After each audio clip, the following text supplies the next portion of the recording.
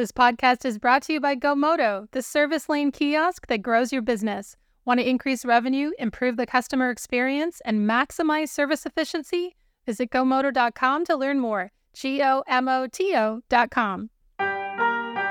Welcome to Daily Drive for Monday, July 17th, 2023. I'm Jamie Butters, Executive Editor of Automotive News here in Detroit.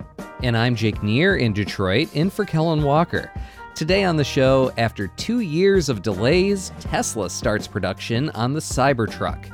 Ford slashes F-150 Lightning prices, and new vehicle inventories keep rising.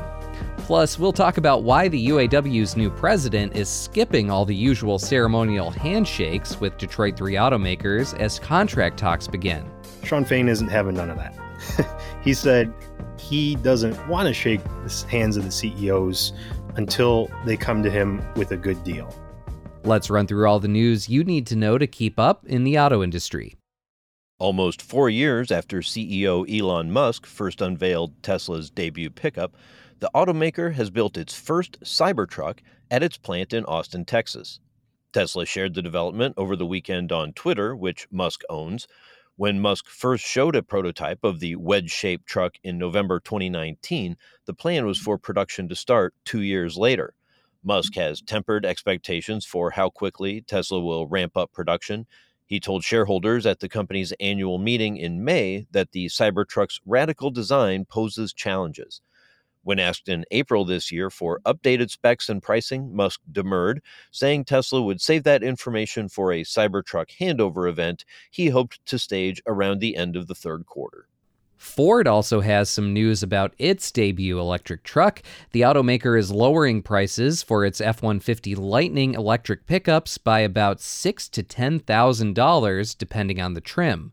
Ford says lower material costs and higher production capacity are making the price cuts possible. It said today that the cheapest Lightning model, the commercial-focused Pro trim, will now start at $52,000, including shipping. That's still 25% more expensive than the truck was when it launched in April of last year. Meanwhile, Ford once again had the most recalls of any automaker through the first half of the year. According to new data from NHTSA, Ford issued 31 recalls covering more than 4.1 million vehicles in the U.S. through June.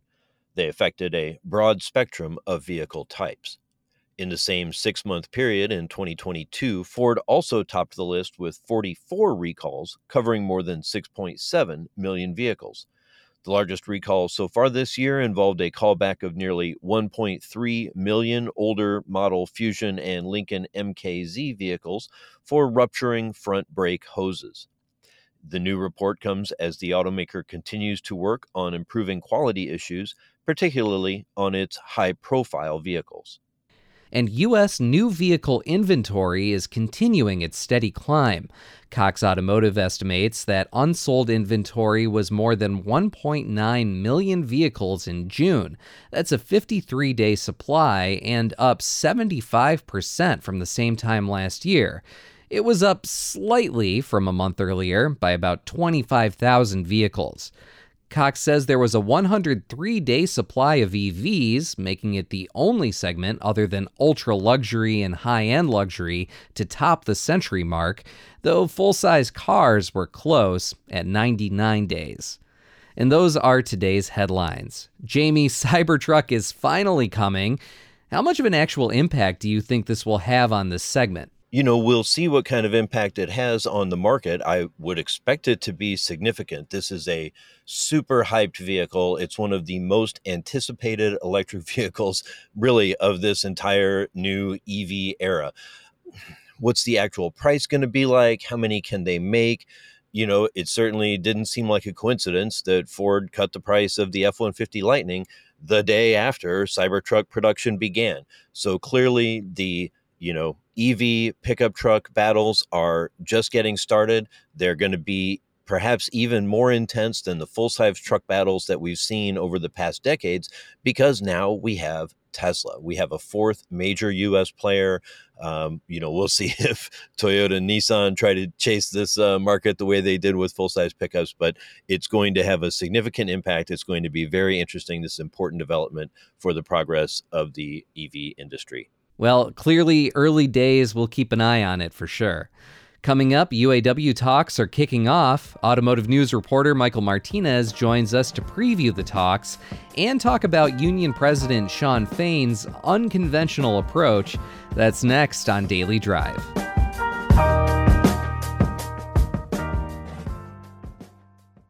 Your service check-in process sets the tone for your customer's entire visit. Do your customers wait longer than 5 minutes to check in for service? Are your advisors presenting upsells to every customer every time? How often is the opportunity for a trade appraisal missed? When your service drive gets busy, these inefficiencies directly impact revenue. Give your customers the option to handle the entire check-in process themselves, from appointment scheduling through final confirmation in under 2 minutes. Customers have the experience they want while selling themselves, which means your advisors are freed up to focus on profit-producing activities. It's a win-win for CSI and your revenue. Introducing a smarter service lane, GoMoto is the self-service kiosk designed to grow your business. If you're ready to start increasing revenue, improving the customer experience, and maximizing service efficiency today, visit GoMoto.com. That's GOMOTO.com. Welcome back to Daily Drive. I'm Jamie Butters with Jake Neer. One of the few certainties about this year's contract talks between the UAW and the Detroit Three is that they will be far from routine. With 2 months to go before the pacts expire, union leaders are bucking tradition and employing new tactics to win meaningful gains for members in what President Shawn Fain has called this generation's defining moment. Last week, Fain ditched a decades-old handshake tradition with company CEOs in favor of rank-and-file meet-and-greets, and he suggested that he won't follow the usual formula of picking a lead company, but will instead target and potentially strike all three at once. Michael Martinez is covering the talks for us at Automotive News. I reached him at his home office in Detroit. Michael Martinez, welcome back to Daily Drive. Thanks for having me. So here we are, start of UAW talks. We've both been through this several times in our careers here in Detroit. Pretty standard opening salvos? Yeah, nothing to see here. Nothing really to talk much about. Obviously, no, this is very different than what we've seen in the recent past. I think Shawn Fain as the president and the new UAW leadership is really reinforcing what they've been saying for months now, that they're the new kids on the block, but you need to take them seriously. And they're not going to do things the same way that they've been done in the past, because it's led to what they believe are concessionary contracts and company-friendly contracts. And they think their members deserve more. So for the folks who maybe were on vacation last week when the handshake ceremonies would have been happening, how different were things? What happened last week that was different from in a normal year? So typically in mid-July of a contract year, the union will get together with the Detroit Three CEOs at 3 separate events, and it'll be a big photo op. All the media will be there. They'll literally sit across a table from the CEOs and the heads of the bargaining teams for the automakers, and they'll each exchange pleasantries, and they'll stand up and reach across that table and shake each other's hand for that photo op. And you could argue it's maybe useless, maybe it's outlived its time, but it was always sort of the ceremonial start, both sides sort of acknowledging they have common ground, they're mutually dependent on each other, but they have some differences and they plan to work them out. Shawn Fain isn't having none of that. He said he doesn't want to shake the hands of the CEOs until they come to him with a good deal. And he's been riding them pretty hard for a while now. He's been decrying their multi-million-dollar salaries compared to their employees. So his take is it would be a little bit of hypocrisy if he would talk a tough game and then just act all cozy with them like union leaders have done in the past. So instead, he decided to have his own photo op at 3 separate events at 3 different assembly plants, one for Ford, Stellantis, and GM, all on the same day, and do a meet and greet with workers because he is still trying to get his name out there. Remember, he barely won this presidency. The vote totals were extremely low. He had something like 7% support of total membership. So he's still trying to prove to them that he's there to hear their concerns and he's there to negotiate a good contract for them.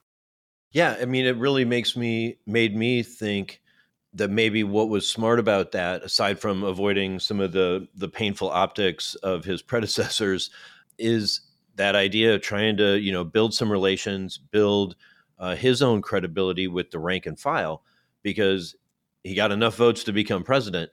But when they get a contract, when he does get a tentative agreement, he's got to get those members to believe that he really fought for them and try to get them to vote to ratify. That is, of course, it's a 2-step process for the president. Exactly. And he needs everybody on the same page about what to expect and what they should ultimately vote to ratify. I think Sean Fain's done a remarkable job in the 3-4 months he's been president of staying very on message. And I'm talking like Alan Mulally level, only spouting the pre-approved lines and not deviating from it whatsoever. If you listen to his Facebook Lives, if you listen to any of his appearances at the plants, he says a lot of the same thing. That's super frustrating for journalists, but I think it's very important for the membership because in past years, they haven't had a clearly defined message, a clearly defined objective. And not only for the membership, but really for the wider public in general. I think Sean Fain's trying to ride this wave of support for unionism and unions that's happening across the country. And I think he's just trying to get in the zeitgeist the basic message that these are greedy corporations that don't want to give their members a fair share, and we deserve our fair share. So if you see us go out on strike, everybody needs to support us and pressure these companies. So you mentioned the possibility of a strike. Typically, maybe not in July, but closer to Labor Day, the union will pick they used to call them a strike target or a target company. I think for a couple generations there, they preferred to call them the lead negotiating partner or some sort of gentler semantics like that. What's the thinking on who they might strike, who their target is likely to be? Well, Sean Fain said last week that the target is all 3 of them. Now, I don't know if that is formal, official union policy that will carry over into mid-September, or if that's, again, just him talking a big game and kind of what he needs to do at this point. There's multiple scenarios that could play out here by September 14th when these things expire.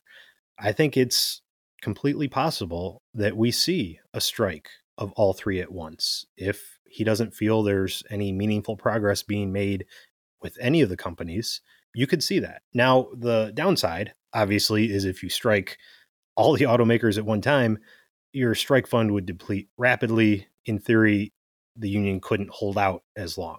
They have $800+ million in a strike fund. If you start doing the math, you could probably calculate exactly how many weeks that'll last when you're paying members $500 a week. Now, there is an alternative where he could do a wildcat strike, just target a few plants at each automaker and effectively shut down the industry, maybe with 4 or 5 plants. That could be a potential where he could hold out for a long time and say, hey, whoever has the best deal, come to us first and let's end this, be the hero. Or you could go the traditional way and pick a strike target. If you do that scenario, I think it would be hard to bet against Stellantis going first. They've been pretty profitable compared to the other 2, especially I think in the first quarter, they even had better numbers. A lot of Fain's leadership group comes from that Stellantis department. There's a lot of bad blood there from years ago with Dennis Williams and some of the corruption that started in the FCA department, Al Cabelli, that sort of thing. And they really have sort of a rallying cry around the closing of Belvedere Assembly that they want to reverse and they want to focus the members' attention on. But honestly, I mean, if we're gaming all this out, I could give you reasons to pick Ford and GM as well. But I think if they go the traditional route, Stellantis would be that best option. Yeah, it's a tough call, but it seems like between the health of Stellantis and the history of the leadership, and that Sean Fain himself came up through the predecessors of Stellantis. So that seems like the most likely scenario. But also, I mean, Carlos Tavares has never been through UAW talks before. I'm not sure Mark Stewart, his COO for North America, has really been through them before. So, there's a lot of risk on either side. I mean, we've seen you cover Ford a lot. They've made some cuts, and Jim Farley's not terribly happy with their efficiency on the white collar side, but they've had really good relations with UAW. So lots of interesting dynamics at play. So it sounds like the UAW wants everything. What are their key priorities? I think their key priority is rewinding the clock back to 2007 or before. Because honestly, a lot of what they want is what they lost in that time during the Great Recession. They want the elimination of the two-tier wage system, right? That pays workers different rates depending on whether they come in now or they've been a veteran employee. Currently, new hires, there's about a 8-year wage progression to get them to that top rate. They want to eliminate that. Prior to the bankruptcies, prior to the Great Recession, there was, I believe, 90 days to top wage. And Sean Fain said that's what he wants. He wants to bring that back. They want pensions for every employee, which is something they had before. Now there's a mix of some folks get pensions. There's a 401k with some generous employee contributions, but the union wants pensions. They want guaranteed retirement security for all their members. They want to do away with temporary workers and not set a cap, just do away with them. Not have to worry about that and worry about paying temporary workers less and not having that type of security. And they want COLA back, which is interesting, that cost of living adjustment that was dropped a decade or so ago. The automakers would argue that their workers have gotten more based on the way things are structured today with lucrative profit sharing checks that go out every year based on the health of the companies, as well as lump sum bonuses or inflation bonuses that come to them every year. They'd be making more than if they just had a straight cost of living adjustment. The union says, well, we want everything. We want both of those things. Well, they feel like if they didn't have a 4-year contract that they completed, months before COVID started, that they probably would have gotten bigger raises along with the profit sharing or whatever else. But that's a tough ask, especially because the automakers know their profits aren't going to be as high as they were the past 2 or 3 years. And they still have countless billions that they need to invest in electrification and getting EVs profitable. Before we wrap up here, I mean, what does the Detroit 3 want? Do they just want peace? They want people to go to work and make the trucks and make the EVs so they can get going before Toyota gets back on their feet, or what? Well, out of everything, as unusual as this has been so far, I think the one thing that has remained constant is the stance of the automakers, which is just what you laid out. They want flexibility. They want to maintain competitiveness, both with the traditional transplant automakers that don't employ union labor, as well as some of the new EV startups. And they want to be able to continue to invest those billions into producing these new technologies. The companies, I think, based off of conversations that I've had so far, I think they'd be willing. I think they understand that their employees probably deserve pretty significant raises for everything that's happened and for everything that they do. So there may be an area of agreement there. I think they're going to push back hard on a lot of what the union's asking for, specifically COLA, again, because they would argue that their members have not lost out the way their bonuses and profit sharing payments are structured right now. They need to maintain competitiveness, right? They spend a lot. They spend over $1 billion on healthcare for their employees. The union workers have pretty nice gold-plated healthcare plans where they're paying significantly less than the average American. So I think it's going to be a hard fight. You know, if you're just coming into this blind, hearing the union's demands, yeah, they may sound reasonable, but I think the company is still going to push back on a lot of it. Well, and another one that I know is still a big concern for the companies is absenteeism, and the way they can accommodate people missing work on Fridays and Mondays is to have temporary workers that they can call in on short notice. And unless the UAW is going to accept some sort of significant teeth on absenteeism policy that they haven't wanted in the past, that's going to be a hard one to win. And I think there's an important point to make on the temp situation. The companies have converted thousands and thousands of temporary workers to full-time status.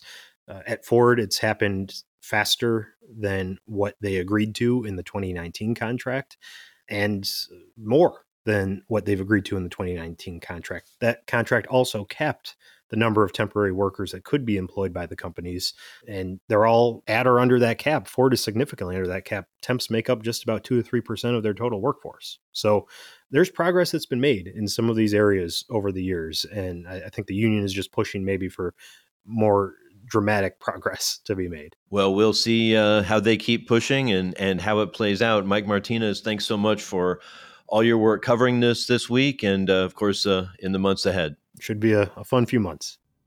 That's Daily Drive for today. I'm Jamie Butters. And I'm Jake Neer in for Kellen Walker. Thanks to Automotive News journalists Audrey LaForest and Larry Velaquette for their reporting for today's podcast. You can get the latest news on union negotiations, EV manufacturing, and everything happening in the auto industry at autonews.com. Come back tomorrow for a conversation with Qmerit CEO Tracy Price, who says a shortage of EV charger electricians could complicate upcoming rollouts. If you enjoy the podcast, remember to like, leave a review, and subscribe so you never miss an episode.